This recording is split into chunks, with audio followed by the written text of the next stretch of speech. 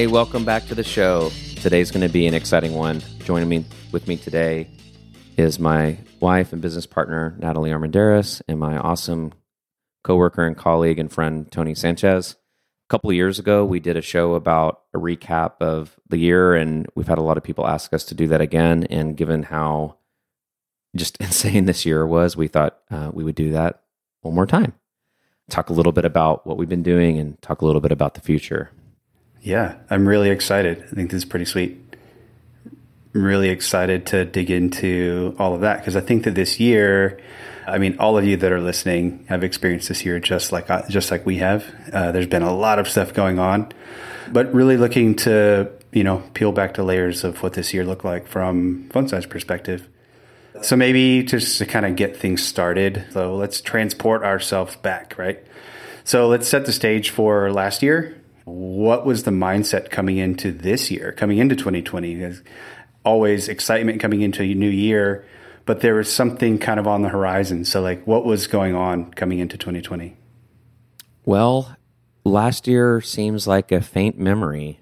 It's sad. The things that were the top of my mind were how excited we were about our space. We added an office space, and then we added another office space. So we doubled our office space and we combined them, and we were building out community space. We were doing events at the office, Webflow meetups, Figma meetups. We were building. We even had custom bleachers made so we could do all hands and stuff like that, and ping pong kegerator. Finally got a kegerator. Waited 6 years to get a kegerator, and then we were excited about the way we were going to work together this year. Yeah. We were excited about the work that we were going to do, and we were excited about team building. But I think that this year is kind of fine-tune that in slightly different ways. But that's what's top. That's what I was, when you ask the question, that's what comes top of my mind. I would plus one that, and something that I think I was personally excited about that I've been talking to them since I think December 2019, was doing a Figma and Funsize South by Southwest party, which we were already in the midst of planning. Yep, I totally remember that. And that memory eluded me, but I remember it now. I was super, super excited because it was becoming this epic thing. We had speakers in line and everything. I know that's a small thing compared to what Anthony was talking about, but that's what, hearing him say Webflow and Figma meetups, that's where my mind went. Yeah, I think that bringing people together is a big part of Funsize, and those events that we have do bring a lot of people together, and those are the times that we all remember.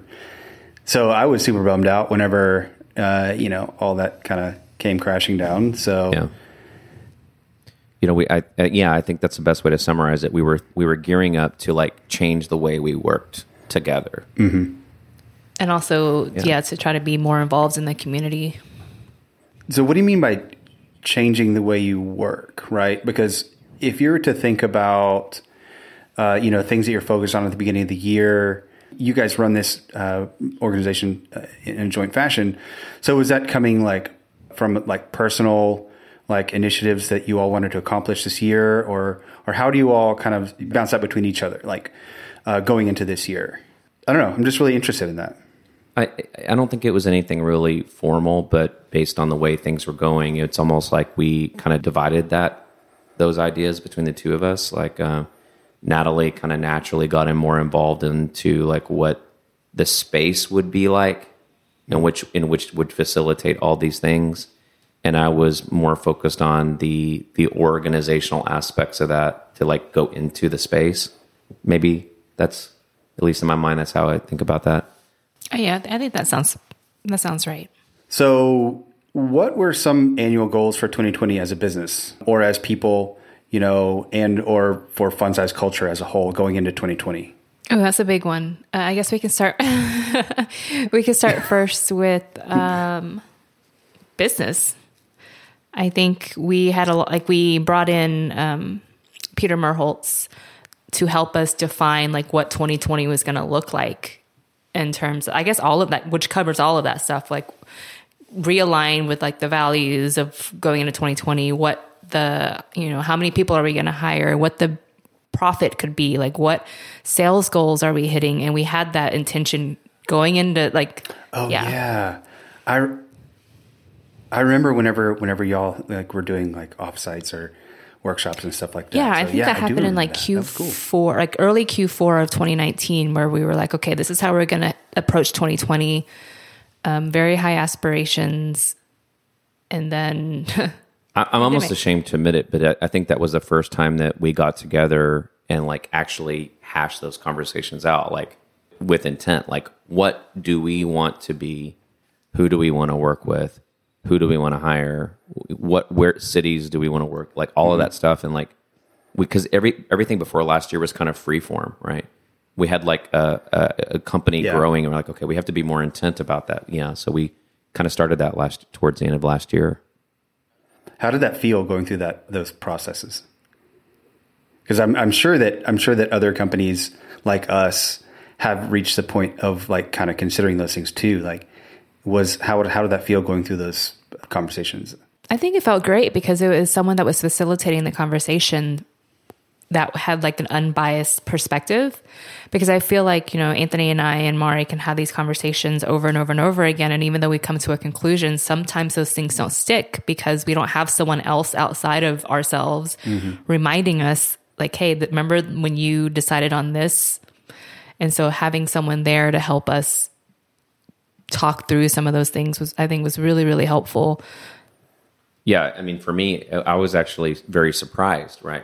Because, I would hear Natalie say some things that I never thought she would have said, or directions that she wanted to go in that I didn't honestly assume that she wanted to go in. I think it was, I don't know, it just kind of reiterated to me, like, just like in, with like the work that we do, like just having the conversations in the right way can be very eye-opening.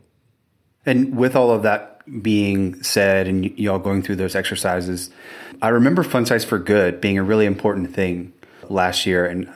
And we did some events with some folks. So maybe we can touch on that too, like how the Fun Size for Good figures into like the bigger picture idea of where Fun Size was trying to put itself moving into this year. We had budget set aside because the first time that we did it, it was so successful, and we like saw, and you were a part of it too. So you saw like how much change we were able to make and how much impact we were able to make in just 1 week. So, I mean, me personally, I don't want to speak for everybody, but I was super stoked, like thinking about who else we could work with, right? For Fun Size for Good. And it's just unfortunate. Hopefully, that when we can do it, we can do it twice as big to make up for this year. Yeah. But I'm glad that you brought that up because it was something that we were consciously thinking of doing better than we did the first time we did it. Yeah.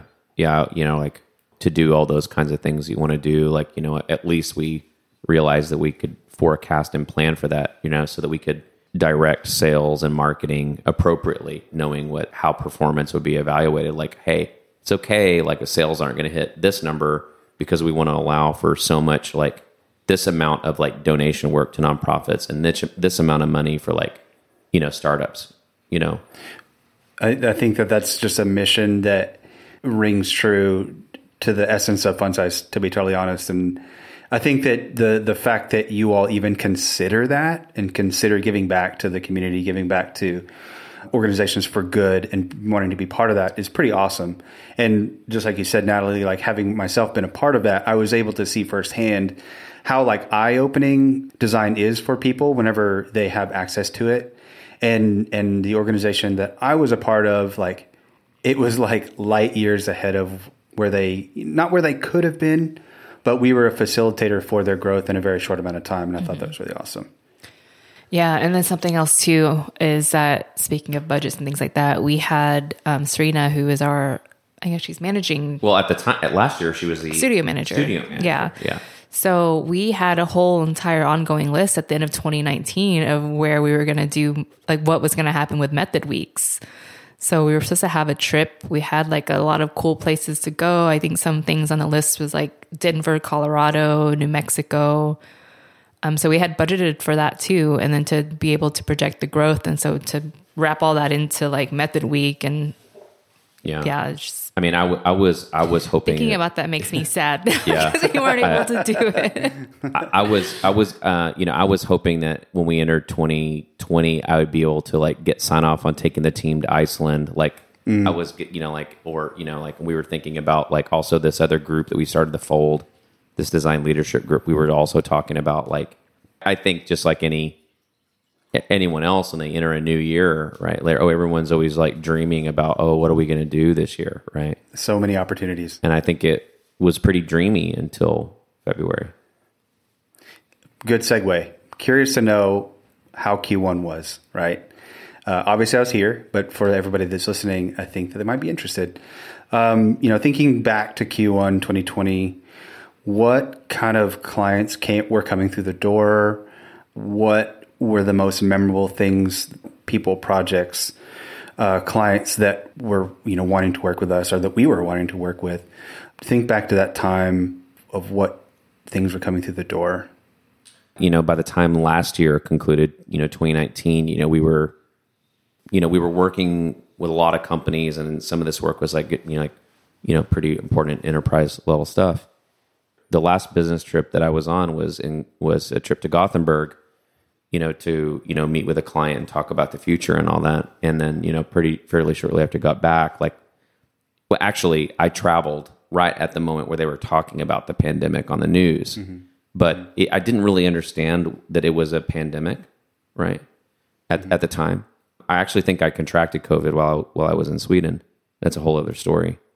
But fairly shortly after we got back, just things started really, going haywire. A company that we had worked with for a year and a half, had to terminate all vendor relationships. So we lost $1 million worth of planned revenue. That hurt really bad. All of the startups that we were working with went away.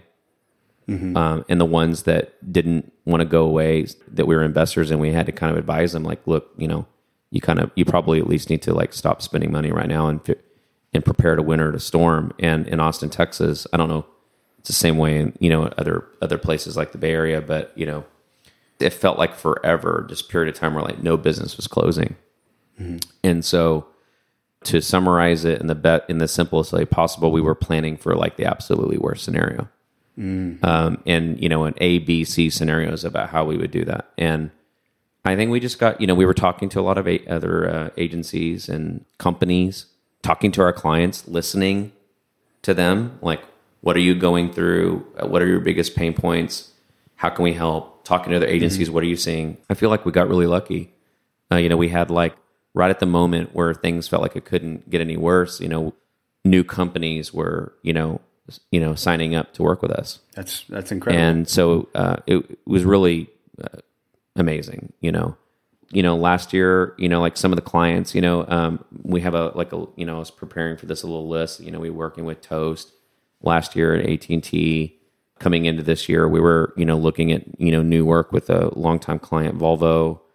Despite the challenges of COVID, new companies like Northwestern Mutual and Dell gave us opportunities to work with their teams. We also started working with Capital One. We started working with GoDaddy again, a former client coming back in. Lots of startups like Centered, a company that we're investing in that makes a super awesome task management app. That's the combination of Asana meets Spotify meets meditation. We had business with a company called Gringo that we're investors in that does first legal marijuana delivery in Texas. We worked this year with Texas Monthly, Whole Foods, Amazon, Stacklet, TapInspect, Supply Drop, Flow Recruit, Primary Bio, CareerShip. So when I look at that list now, and I think what I was thinking, in February, March, I was thinking, will we have any business at all? Mm-hmm, mm-hmm, and I just feel, and I say this in the most humbling way, but I never would have imagined that we would have grown this much, right? So despite pandemic and all that, we've had our 2019 was our best year on record. 2020 will beat that, which is really surprising. Why do you think that is? I can only imagine that there's certain things happening, but why do we think that is happening? Well, Gosh, I don't know. I think, since I'm in, Obviously, because we do really amazing. yeah, because we do amazing work, we have good people. I think that's key. But I think from a business perspective, I think it's because, I mean, it's not the same story for everyone, right?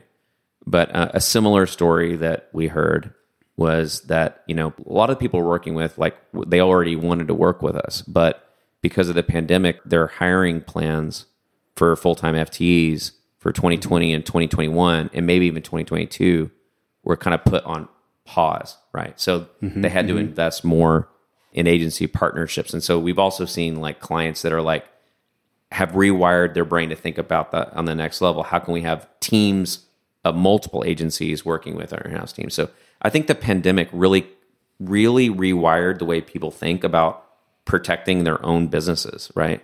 And then, okay, well, they had all these other factors happening too, right now, like, Google and Facebook saying like, work anywhere in the world you want, right? Yeah. I think that changed the way people think about agencies too, right? Because now all of a sudden it was like easier to think about alternative, like maybe or like a design team not being there. Yeah.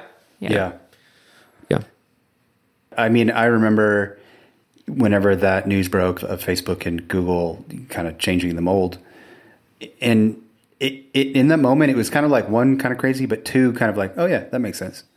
But in that sense, it totally is logical to say that is the catalyst for a much bigger change of within those organizations to say like, okay, yeah, or at least maybe for an interim period of time, like changing how we work with vendors or agencies like that. But like the model in which that we, operate really well in is like kind of a staff augmentation model. So maybe you could like talk through that a little bit more about.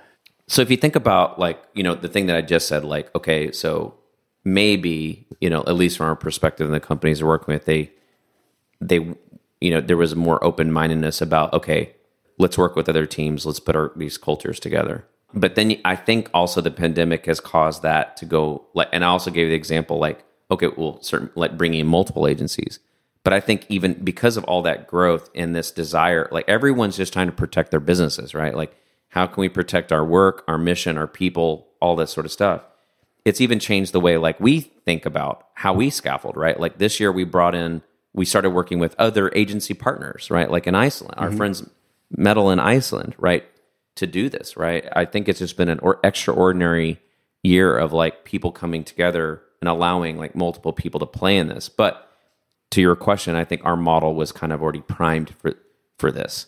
Like we had always like found a way to. I hate the word augment. The word augment has a very positive definition. If you look at the actual definition, but it's something about it that doesn't sound right.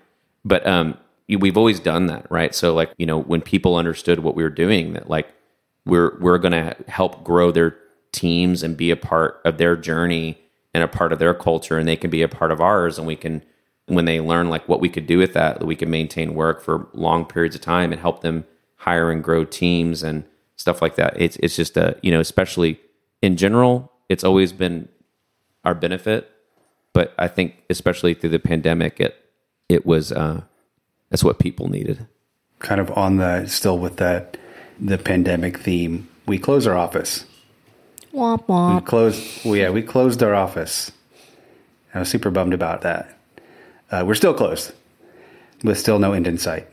How did y'all struggle with that decision? Or was it a struggle? Yeah, I don't think it was necessarily, I wouldn't call it a struggle. I think for the better half of 2020, it was more like a denial. So, like when it hit, we were like, okay, we're going to close the office. We're only going to do it, like we'll be back in August or whatever it was, right? September, I think that we set the initial date. And then from there, it was like September came around. We're like, all right, it's not going anywhere. So we kept pushing it back. I think we've pushed it back at least 4 or 5 times now. But at some point, it turned from denial into, okay, that, like as much as we love to be around everyone, it's just people first, right? Like we just have to make sure that everyone's comfortable and safe and healthy. And, like it sucks though, because, if you think about it, there's people like Anthony and I, and like, there's some people on the team that have significant others. There are some people that don't. So when you think about it, it's like when you close an office down, you don't just think about like, okay, cool, it's easy. You close an office down. It's like, well, an office it supplies more than you kind of think it does until you actually dig down deeper, right? It gives people an escape, like from their crazy 2-year-old toddlers, or, like from just their daily, like the place that they wake up every day. So I think that's something that we were trying to just navigate around, because that was something that was at the forefront of our mind. But yeah, I mean, even like marriages, right? Like what happens when you have like two people in a room all day long for like 9 months? Like space makes a lot of impact, right? Yeah. And couples that don't have any space from each other, like I wouldn't surprise me, if that has a lot to do with like a lot of the relationship issues. And, I think about my friend Dario, if you're listening, I'm thinking about you. Like, think about what it's like to be single, not have any pets, move to a new city. And then like 3 to 4 weeks later, there's a pandemic and you can't go anywhere. You're totally isolated and alone. Like, yeah. So I don't know. I think that the first part was like protect people. Second phase is like, okay, well, how can we connect people again? Yeah. And I think that's the one thing that we've been struggling with, like for a while, like when it first started, we were doing a lot of things, like virtual happy hours and things like that. But like after it hits a certain point and you've been doing Zoom calls all day for like 4 months, at some point, like, people are going to be like, I want to see your face on like a Zoom call or a Google Meet or whatever. But honestly, like, I just want to not be on another Zoom call. And I feel the same way. So, it's hard to try to stay motivated to keep a culture alive and like feed it when everyone is kind of just tired and beaten down, and you just want space, even though you might not have it. It's kind of a weird balance, but it is hard. It really is hard to try to be able to provide an opportunity for people to see each other outside of just like the day-to-day client meetings, and still try to make it fun, still want people to like call into it and participate, when you're 7, 8, 9 months into a freaking pandemic. Yeah. I feel you on all levels there. Moving from a conference calls whenever we need them to conference calls as a only means of communication has been a challenge, definitely. Even with my family, right? It's like you rely on seeing your family for certain times and then having to go to see them on a screen at the same time. My parents are like, we're starting a weekly Zoom call. And I was like, oh. You love it. I was actually surprised. I was actually surprised the other day because you all know this, but I'm part of the Sunshine Community Garden. My girlfriend Isabel and I are. And then we had we went to the garden the other day and they were like, hey, we're having an all gardener meeting on Tuesday. So I was like, okay, cool. And so yesterday came around and I was like, when do we have to be over here at the garden? And she was like, oh no, it's virtual. And so it was awesome to see 50 plus older folks on a Zoom call, like joking around, like using the like raise hand feature and stuff like that. So how long did it take them all to get into the Zoom call? That's good. It was actually awesome. They were already there whenever we arrived. Wow. It was amazing. So like, I think to a certain degree, it's bringing people into modern age to a certain degree. That's cool. I mean, that's cool. I mean, you and I had a call the other day and we were just catching up and you you said something to me. You said something like, you made a comment about our culture. And I'm glad you did, because I think I've spent this entire year wondering if this was going to destroy our culture. Because we've gone for, almost 7 years being in the same room every day to like never seeing each other. I think that, and it's definitely not affected every company the same way. Like lots of companies have always been remote, but this is really different for Fun Size. Yeah. But I don't know. When I see, like people start organizing, like Natalie, and if coworkers, they do Mario Kart, and me and a few people do Call of Duty. Like, there's other ways to like Yeah, we do connect. parking lot hangs. Safely. Safely, yeah. Safely. We're actually thinking about doing like, there's other ideas being tossed around. I don't know if, like, you know, like going to a drive-in together, like a drive-in movie together. So I think That'd be awesome. it's cool because it's making it easier for us because other businesses are adapting to this lifestyle. So, you know, like we did during Method Week, like the pizza party thing, like there's actually another, like a new company that spun out of the pandemic that, you know, tries to create virtual experiences for people. So I think the more time that passes, more businesses start popping up that cater to like that kind of thing. And it's starting to make it a little bit easier. It's not the same, obviously, but it helps. I think the thing though is that we decided, well, I think Natalie and I at least have always known that we're not going to just go remote forever. Like a lot of companies just decided, okay, we're going to close the office down, just go remote, but we don't want to do that. You know, like we're not ready for it to happen yet, and maybe it'll happen sometime next year. But I think this will forever change the way we work. But I think we've kind of aligned on the office kind of thing being voluntary, right, and letting it kind of just happen naturally. You know, but we're working on that. But man, I mean, I think that thing has been really hard for me. You know, like, you know, and we've grown, right? So there's growth things to talk about here too. But like, from a business owner's perspective, you want to know all the people that work with you, right? Yeah. You want to know their significant others, the names of their pets, like what they dream about, like, and things like that. And when you can't like just like run into them on the couch or the water cooler, Go get or coffee whatever, together. you know, Yeah. it's hard. I think that only time will tell, but I agree with you. I think that eventually I'd like to get back into the office and hang out with some familiar faces. So that's obviously how we work together. But has going to this remote kind of world we live in now, like how has that changed how we work with our clients or our partners? Or has it?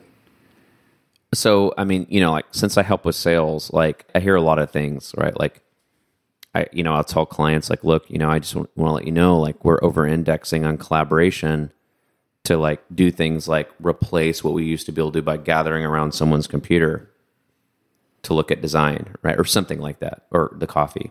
Some people really understand that and some don't. And I think it kind of depends on whether they've been remote or not, right? There's a varying degree of like how our client partners like can empathize with what we're doing.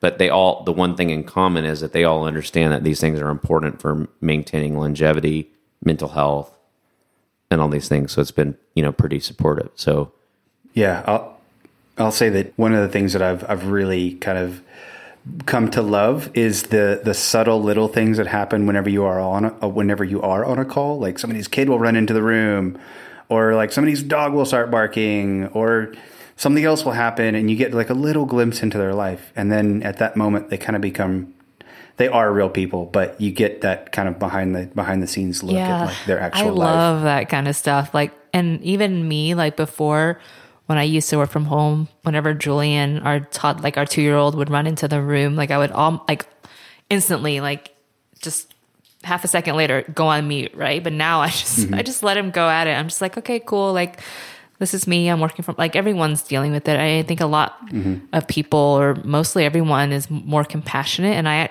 actually think they're, like you just said, like more accepting of that kind of stuff. And I actually really enjoy it because... Yeah. I think you're right. I think this whole pandemic thing has reminded people that we're all humans dealing with the same thing. Yep. Yeah, I think that's really interesting what you guys are just talking about. Like, what's in the background? Like, are there books? What books are they? I find myself looking at people's backgrounds all the time. I'm actually kind of bummed. Damn that virtual background. Yeah, Yes. I kind of bummed whenever people put on virtual backgrounds. Do you have heavy metal posters in the background? Like, oh, I like metal music too. Yeah, You know, I was like- actually on a call. It was a pretty big call with like 20-ish people on it. And there's 2 people that literally looked like they had similar backgrounds, which is like a bunch of Star Wars memorabilia and DVD sets and a bunch, like all that, and lightsabers. And they're just like, oh my God, dude, like you, you're like in your game dungeon too. So am I. It's just, It was Nice. interesting and really awesome. Let us ask a question back at you from your perspective, as someone that works for our group that has gone through this. Like, how has it been for you doing the kind of work you do with the team that you work with? I know that you have like team members of Fun Size people and client people, but what has it been like for you? I mean, I think that it's been a journey for sure. Kind of along the lines of what we are just talking about, at the very beginning, it was like, okay, cool. Like, we're going to go through this thing. We're going to do this for a little bit. And then we'll kind of go back to normal. And then it extends a little bit further. And it's like, okay, cool. Like, we're kind of experiment with doing things this way and doing things that way. Because we're just over the hump of this thing. And then, finally come to the moment of acceptance of like, hey, like, we're going to be here for a while. And so I think at that point, it was a little bit sobering of, I'm sitting in my house and I've been here for a while. But one of the things that I found interesting about myself is I did find myself becoming way more productive in terms of like just spiking. Like, I would just spike up and operate at a really high pace for a while. And then I would have to kind of come down from that and give myself a break. To kind of be completely honest, like, early on, just people around me, I knew that they were kind of struggling with a lot of stuff. Like, not only was pandemic going on, a lot of other, socially, social things were going on in the world. And so we were constantly surrounded by a lot of stuff. And for me, I think that I channeled that into a little bit of like kind of get shit done mentality. So I kind of felt a little guilty about that because a lot of people were struggling to kind of focus and to kind of get work done. But I felt like I was doing really well at it. So for me, I kind of felt guilty about it, but I don't know if I do anymore because that's just me. I've kind of accepted me and accepted like that's how I work. But as this drags on, the more and more I do miss being around people. So I guess that was a lot, and maybe in a nutshell, like that's kind of sums it up. But I'm just ready to put 2020 in the books, close the chapter, get it out of here. Let's move on. Yes, please. Tony, if you don't mind being honest with me, like, has there anything psychologically that has changed in your head? Like when you're like, okay, so we do a lot of remote work for clients and we do a lot of augmentation work, right? But we used to do that under one roof, right? Mm-hmm. Doing that remotely, do you ever struggle with like feeling like you're not really sure like what culture you belong to? You mean culturally from our client partners to ours? Yeah. I mean, because like when it's something I think I'm obsessed about, right? Yeah. We used to do all that together, but now we're separate. And it's something I'm curious how that. For me, I think I have a very clear line drawn in the sand when it comes to that type of thing.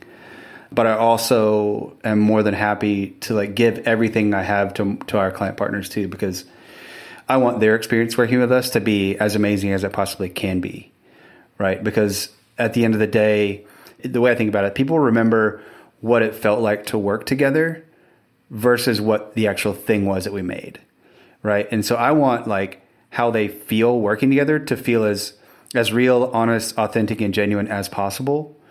But I'll always remain true to like my true culture of Fun Size. And honestly, the reason why I feel like I need to work that way with our client partners is because of how we kind of built or I guess I can say I'm part of it, how we built our culture, right? So like, I think that for me, I don't think that there's anything like psychologically that has changed, being kind of quote on our own in our own rooms, but kind of being dedicated to a client or whatever. That's cool. But no, I don't think so. Cool. But I'll let you know if it does. I think it's important. Please do. Yeah, I think it's a good question because to y'all's point, what you're just saying of fortunately, I have somebody that I can sit shoulder to shoulder with at home, my loving girlfriend. But some people don't. So how do they experience that same question? But I don't know. So let's kind of keep going here. So was there anything, thinking through the lens of growth, right? Design org wise, studio wise, how did we grow? Were there any new services that have come up this year, or has there been anything that's kind of like been pushed forward, or things like that? So in terms of the data, our design team grew by 50% conservatively, which may not sound like much for companies that like are growing intensely, but for our little family-owned business, that was quite a bit. And making sure that we manage the work and manage culture and all that, like it kind of caused us to like think about, how are we going to do that? It also caused us to think about culture, back to the culture thing, because culture has always been king for us. But then Natalie and I talked about this, and we think that it's people like you, given what you just said about how you feel about the way you work with clients in our team, the space to grow, right? Because the best way maybe that you can expand culture is by growing and doing that in the right way. So the design team has grown significantly. Like I said when we started this recording, on the onset of the pandemic, I was really thinking about the worst, right? I mean, I won't say what that is, but I think you can infer what that means.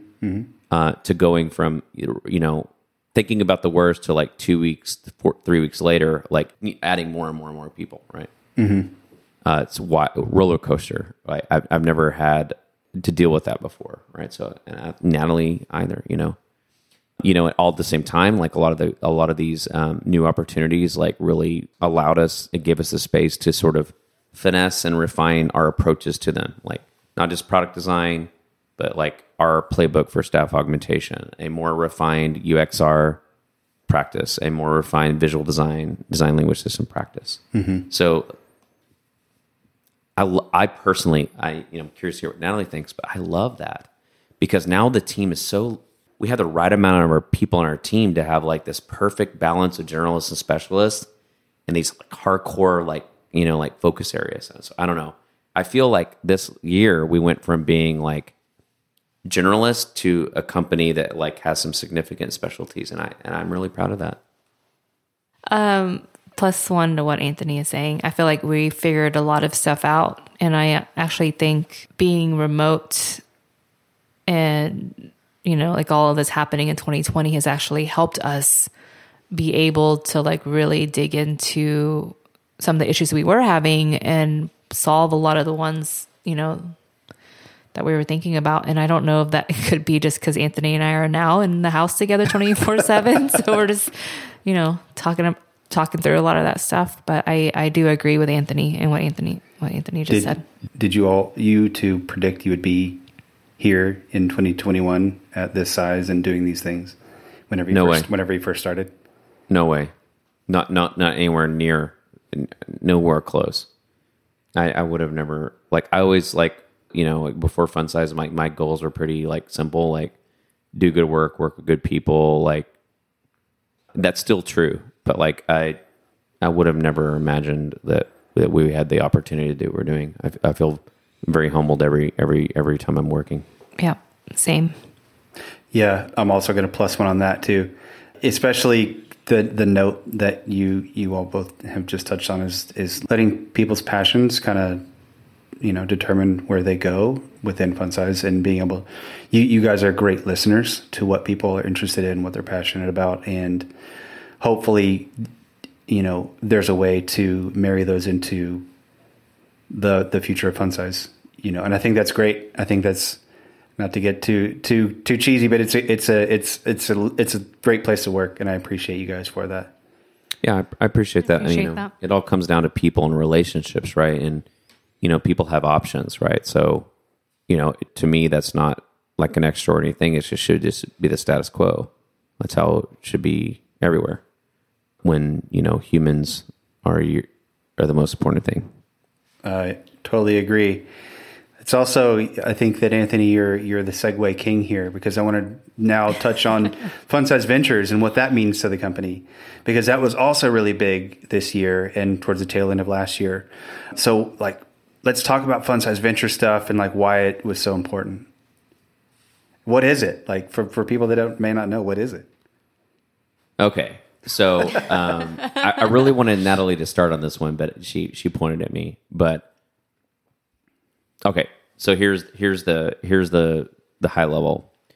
When you grow, and anyone who's thinking about freelancing or starting a business is going to experience the same thing. When you grow, it sometimes can get harder and harder to work with the companies you want, right? Like maybe they don't have enough money. You're just natural growth. You've like overexceeded like what they can spend, right? That just happens. It's just economics. But it doesn't have to be that way, right? And if you're lucky enough, like you can think about this differently. So like the original thought was like, okay, what can we do to make just simple? What can we do to make it possible for startups to afford us more? The first iteration, I was like, oh, we'll just have different price points. Like we'll just let's lower our pricing. But learning lesson there is that no one really values you when you lower your price point. It's the worst thing you can do to lower your value. But in the next iteration was like, oh, what could you do to like do that differently? So the next iteration was like, okay, well, we'll keep the valuation the same, but we'll give other people the opportunity to like find creative ways to compensate for that, like equity, deferred payment, loans, whatever. We'd always try to figure out like what could we do in like the creative capital venture space that's different than that's unique, right? And what we noticed, and this is why I'm pointing to Natalie. Like I think I'm pretty sure it was her that pointed it out, that all of the people that we were creating business relationships with, and I mean specifically investing in them, all had like something in common. They were people like us. They were female founders. They were minority founders. They were disenfranchised founders. They were design founders. They were anything but the typical sort of scenario, right? And then so we decided, okay, that's the key. Focus on that. Focus on the founders. Focus on those people that are like us, that are trying to build businesses. Don't focus on the industry vertical. Don't focus on like whether it's like consumer or whatever. Don't even worry about the product. Just like focus on the founders. And that's like what's been I think what has like really made this like a real thing. And so that's what we've been doing. Yeah, I think it's pretty awesome.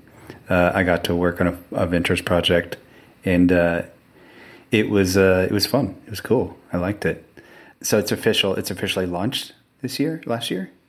Yeah, I mean, we've been doing it like kind of, in different ways, but it was like in the last year or this year where we just said, look, this is what we're going to do. Like, we're only going to invest in these kinds of companies with these specific kind of founders. And then it like just was so easy to tie into our strategic mission and like tell all of the people in our company like what we're doing and why. And it just like, seemed to be so much easier to do. Like once they're like everyone understood like the precision of the focus there. It's still risky, right? But it doesn't matter. Like I think like it's a yin yang thing, right? Money comes in from higher paying clients to give you the risk to do that, right? That makes that possible. So those are interdependent. Yeah, I mean, coming back to where we first started, like those types of missions that you all have are just kind of like who you are as people. So I think that's pretty cool. And so kind of with that, with those partners, what's the primary like accomplishment that y'all are trying to achieve by working with those people? I think there's multiple reasons. The first one that I think of is just being able to support some of like the people that Anthony was talking about, like that group that we're trying to focus on with Fund Sizes Ventures. So the people that can't just easily walk into a boardroom and expect that they're going to get funding, right? So I think that's the number one thing. The second thing is being able to feel invested into something, being able to like know that you have skin in the game, to be able to help these people out.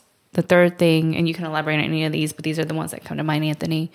The third thing is that it gives everyone on the team a different type of product to work on as well. So like, we always talk about this everywhere. It's like balancing startup and enterprise.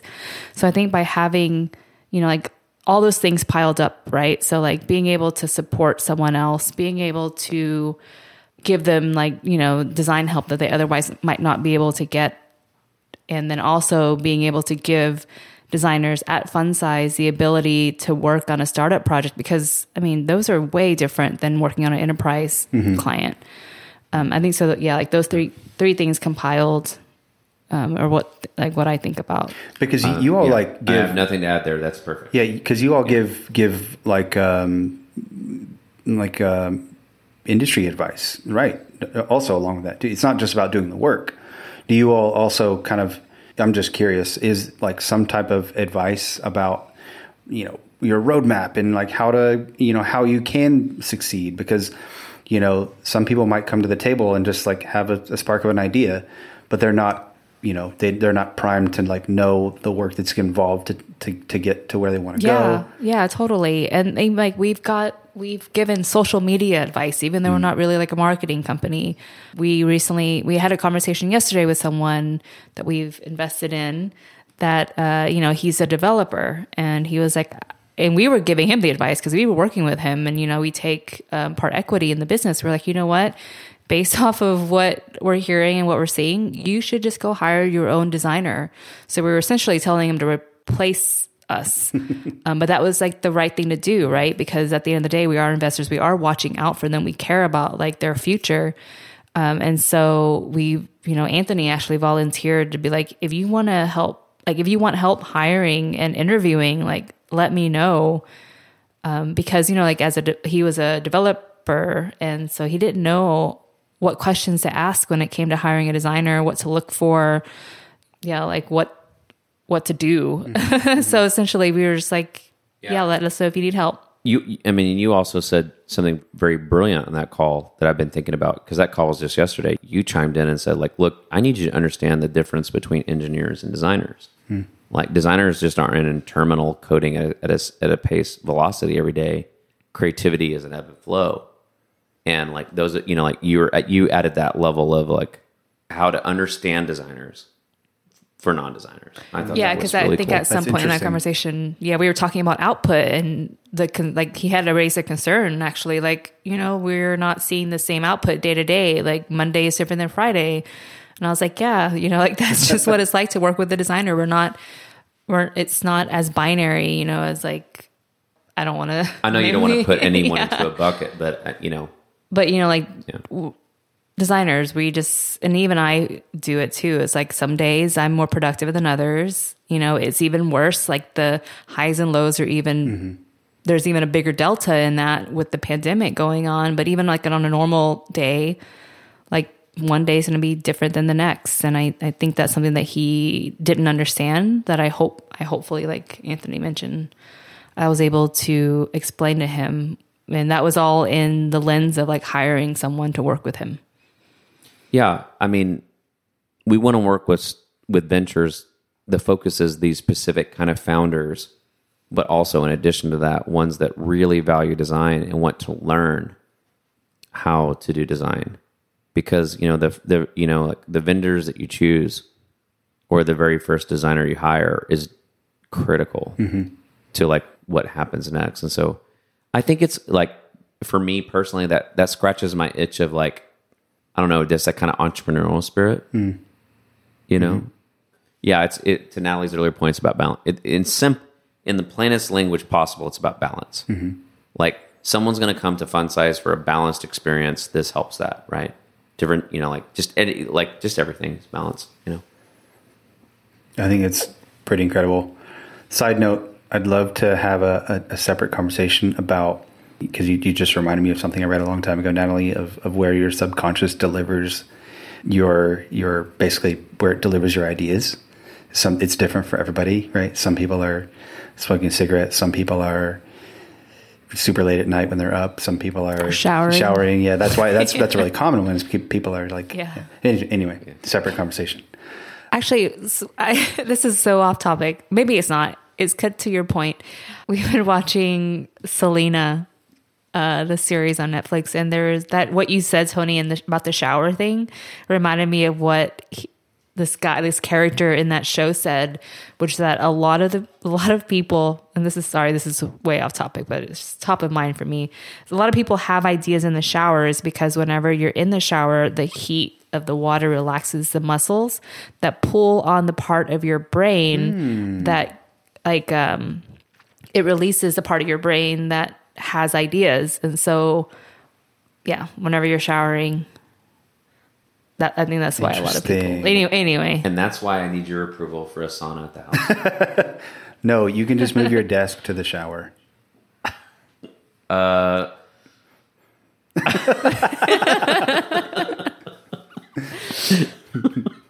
man. All right. So it also reminded me of a question. So, at the very beginning where we started talking, coming into 2020, kind of rallying leadership together with Peter, kind of trying to figure out, like, okay, cool, we have all this stuff going on. What does it all mean? How can we, maybe twist these gears here, push these buttons there to kind of move forward into 2020. What have you heard anything from your mentors this year that was super valuable? I know that Anthony, you're pretty close to Peter. Maybe he provided some little gem to you or something. Natalie, I'm not sure who your mentors are, if you have mentors, but has anything been valuable, maybe at the beginning of the year or lately, that's helped you kind of make it through things? Some initial thoughts is we just everything at Fun Size. I think we do a little bit differently, like the kinds of people we hire, just differently. And I think we got a lot of great feedback from clients. For example, we got some feedback from multiple clients this year. Like, how are your junior designers so awesome? How do you do that? And then we got feedback from our CFO team. Like, how are you able to manage the orchestration on these projects so effectively from an operation perspective? So I think that made us I think comments like that gave us the seed of feeling, because we have imposter syndrome too, Natalie and I. Mm-hmm. We're learning every day. We don't know what the fuck we're doing. We're trying. I think comments like that were a really positive reinforcement to oh, look, what we're doing. I think that, the coaches that we have also sort of can see where we're at in relationship to experiences they've had in the past, right? When they go from 8 to 16 to 32 people or whatever. Mm-hmm. And they can give advice okay, well, at this stage you need this, you need to make sure you have more principal level people or these kind of things, right? Which are also good advice for, team building scenarios. Your specific question about coaches, I really can't say much about it because I have lots of coaches. I actually have 3 because I get so much value from them. I need other people to talk to that's not Natalie because I don't want to bug her, at night. Mm-hmm. But I've learned so much, right? So much is so confidential, but coaches getting through this year has been critical. Yeah, I think it boils down to personality type. I don't fare well. It actually stresses me out to have a coach. I honestly wish I had more mentors, but a lot of the times, being the type of person that I'm in my head a lot. And so what I need really is less of am I doing this right or am I doing it wrong? But more of a validation of the thought process that I have. And so a lot of that time, I rely on, people that are closest to me, like friends, to talk through, and Anthony, Anthony Mari and some other people to just kind of feel free and, the people that are telling me that I'm not burdening them, right, with just thinking through things. Mm-hmm. But what drives a lot of my thinking is some of the values that actually Peter helped us come up with, that helps me decide whether or not this is the right direction for what we're doing. We haven't shared them anywhere publicly, I don't think, but we haven't even shared these with the team. I think we mentioned them, but I have the list right here. So it's balance, experience, humility, fearless, and accepting are some of the values that we're thinking of, or that we've defined actually in our workshop with Peter, and that came, from all of us, all 3 of us, me, Anthony, and Mari, and so that's what I kind of reference. Is this meeting the like, are my thoughts hitting these marks, or are they hitting like one of these marks, or so yeah. So I definitely act like I interact differently than Anthony does when it comes to thinking through things. But one thing that's kind of interesting this year, because of the growth and because because of the growth we had this year, which is totally unexpected, all of our directors, managers are at capacity, right? But we want to grow people, right? So we had to find ways to do that. So like a couple of things that I thought were pretty cool that we did this year is like we brought Peter Merholtz in to like work with one of our teams to like show them like his approach to user research, right? I feel humbled that someone like that would even give us the time of the day. Like, Peter Merholtz, that's a big name. Also, like Dan Petty is about to wrap up a 2-month personalized UI design training program with 6 of our designers that we knew were like wanted to level up specifically in UI design. It's so awesome to know that like these people get to have like one-on-one time from someone like Dan Petty. I think it's also, you can't do it all yourself, right? Like partnerships, coaches, like, like, I don't know, back to the concept, it's like about including more people into the common goal, right? You can't do it all yourself. You need people. So kind of with that, going forward into 2021, what advice would you give to people listening that you would want them to know? The thing that's the top of mind for me is that we're about to hit what, year 7 in January? 8. Year 8? Wow. Okay. Actually, maybe 9. I don't know. No. Okay. This is the biggest thing that I can think of because it's one of the hardest things I've ever had to do. We didn't really start thinking about our ladders and rubrics for design leveling until the end of 2019. And while we've made significant progress, it takes a long time to roll these things out, right? So the biggest piece of advice I could give to anyone is like, start that as soon as you think you need to, right? Maybe even when you have like 3 designers, because it can really be transformative to how you think about someone's capacity. Even though like it doesn't matter if someone has like 1 year experience or 10 years experience. It matters what they can do, right? And you need to have understanding for that, framework for that, interviewing, hiring, positioning, roles, titles. Like I wish we'd have done that years ago. That's the thing that's top of mind for me because it's one of the it's difficult. For me, it's I think about this all the time, but and this sounds cheesy because it has to do with Anthony. But Anthony gave a talk, I think, when we first started the company, because the way I remember it was that it was our first team trip to Chicago because it was to hear him give this talk that he worked really hard on. And the title of that talk was Adapt to Change. And so for me, like I'm constantly thinking about his presentation, not just like the contents of it, but the whole entire premise of it, like being able to adapt to change, because just like 2020, like some shit's going to happen. You're not going to be prepared for it. But the good thing is that if you're able to be nimble enough to shift, then I think you're going to be able to get through whatever it is that life throws at you. So you have to find a way to not be set in your ways. And so I think going into 2021, like no one knows what's going to happen in 2021. We're coming out of 2020, which is like a total shit show. We're all hoping for the best. We're all hoping that it's going to be better than 2020.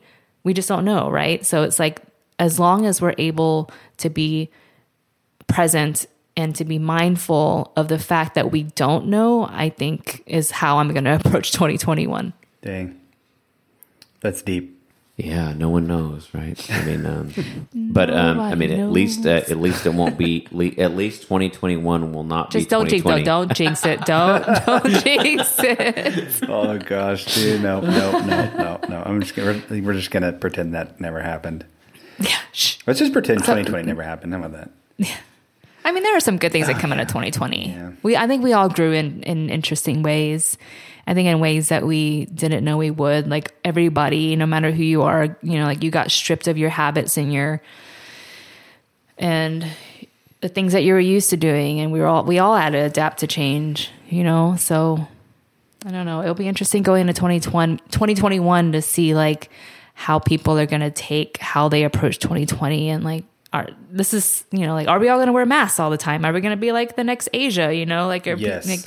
Yes. Or like how are we all going to be really socially awkward? I probably will be. I don't know how to hold a conversation anymore, except if it's like with my 2-year-old or my husband or my dog. Maybe all your conversations can just be podcasts with people. Yeah. Just like a unidirectional conversation. I watch, whenever we watch something on Netflix or something, an older show, and I see people like standing close to each other, sitting at a table or like a packed table. I'm like, whoa, too close, too close, too close. Yes, too I close. know. Like you watch like a movie with a concert and you just feel really anxious for everybody.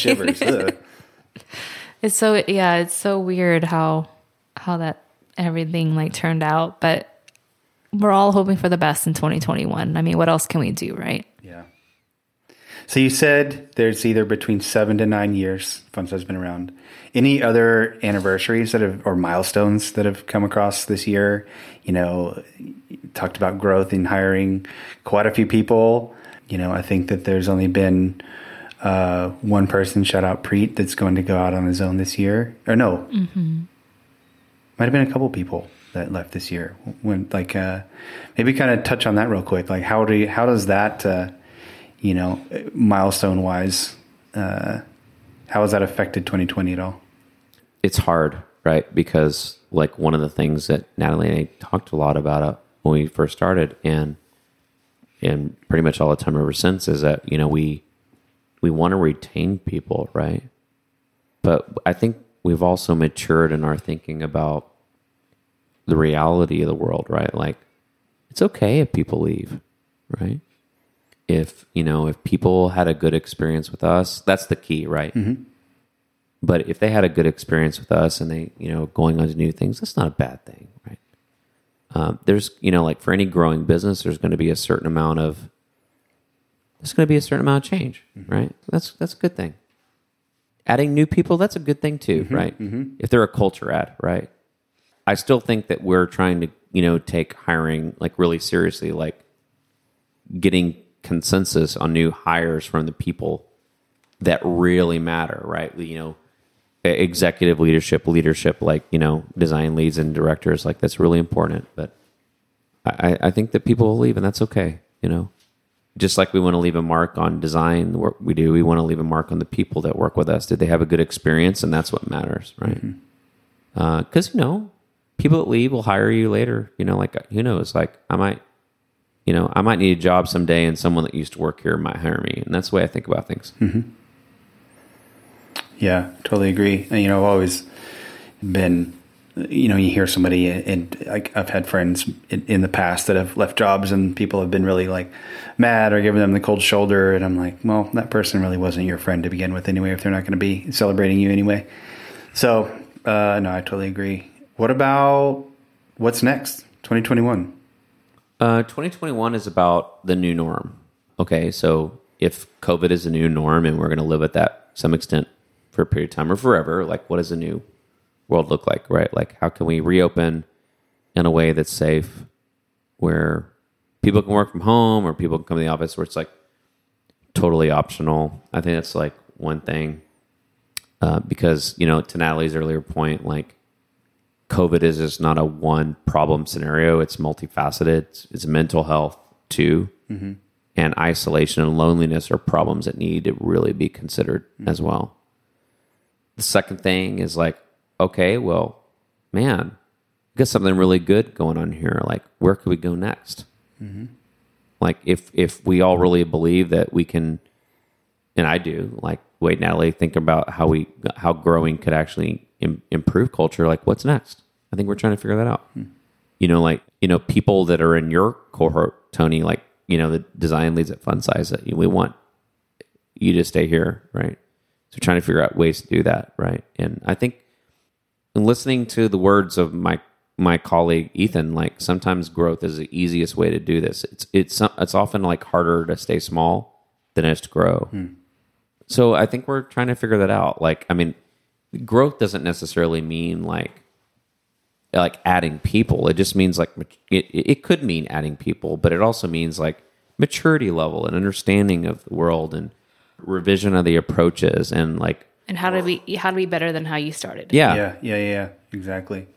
Yeah, like I went to the men's room yesterday when we were at some stupid office building, and there was a sign above the urinals like leave the bathroom as in good of condition or better than you left it, right? So I think it's like how can we just like be better? Yeah, I don't know. I'm glad to hear that urinals are inspirational. Dude, I mean, I'm also like, I'm really, it's kind of cool that you had a Selena quote, because I've been thinking about a Selena quote too, where she's like, reach for the stars, you only have one life to live, and so I've been thinking about that too, To us, it's always about like your point, like it's not about the work, it is about the work, right? But it's more about like, how do we feel about people if I, 1, 2, 3, 4, 5, 10 years down the road, right? It's about relationships, and that keeps me motivated. Like, I'll be honest, like working remotely is not something that I want to do, because to me, what keeps me motivated is the social interactions. Like I'm not interested in being remote. Yeah. I'm interested in being remote every now and then, but not fully. I can't do that. So I don't know, like who knows? Like I really don't know. But Donald Trump won't be here next year, and that makes things he gone positive. Yeah, one of those points that you just said reminded me of something I heard whenever I was at Epicurrents with listening to a talk with Aaron Draplin, and he was talking about growth, and somebody asked him about like, oh, are you gonna get bigger? Are you gonna hire more people? And he's like, fuck no. And he was like, and they're like, well, why not? He's like, well, growth doesn't necessarily have to mean people. Growth can mean being better at what you do. Mm-hmm. And that was like pretty eye opening to me in that moment. I was like, oh, well, that's pretty logical. Well, that makes sense. So, yeah. Yeah, there's something I've been really thinking about recently, which is like, how we all have our own individual personalities. Well, the companies that you work for also have personalities, right? And some of them, like some founders of companies, go out with the intention of making a shit ton of, I'm saying shit a lot, a shit ton of profit, like that's their goal. And that was never our goal. So I think that there's different DNA to a company that really drives like how they see, like how they describe growth. And like, it would be an interesting interview question, right? Like if I were to interview with any company right now, I would be like, what does growth mean to you? And they could be like, growth means like, I'm going to sell my company one day to like Twitter or Facebook or whatever. I'm going to have an out, or I don't know if they would actually be that honest in an interview, but well, some people, you know what I mean? People like are very focused. Yeah. But like there's things that, that I've only realized recently that have really shaped some of like the internal thoughts that I have around these types of questions. Yeah. I agree with what we're talking about. I think growth doesn't just mean people, right? It does mean maturity. Kind of means all of it. Yeah. But I don't know, like personally, like something happened to me this year where I'm like, oh, I'm 42 years old. Like about 10 years, about 20 years.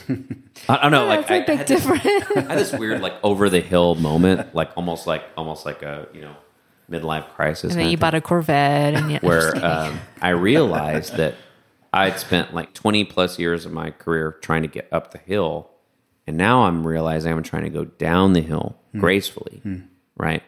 How can I leave the world a better place than I left it, right? Like, how can I set this company up where it can sustain for as long as it wants to sustain without me?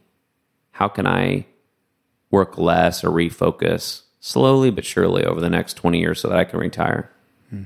I've been thinking about that stuff, and it's really weird because I'd never really thought about that stuff before this year. Really, honestly, it's weird. Well, y'all, I think that might be a good place to put a bow on it. Any final words for 2020 to say goodbye? Hasta la vista, baby. As always, I've really enjoyed chatting, and I look forward to 2021. Yeah, thank you, Tony, for doing this again. It's really, really awesome. Of course, anytime. Thanks for tuning in the show. We'll see you next time. See you next time. Bye-bye.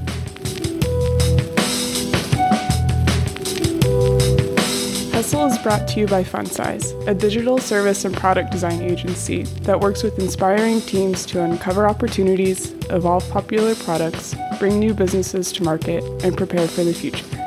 Learn more at funsize.co. I'm Paige, a product designer at FunSize. Namaste.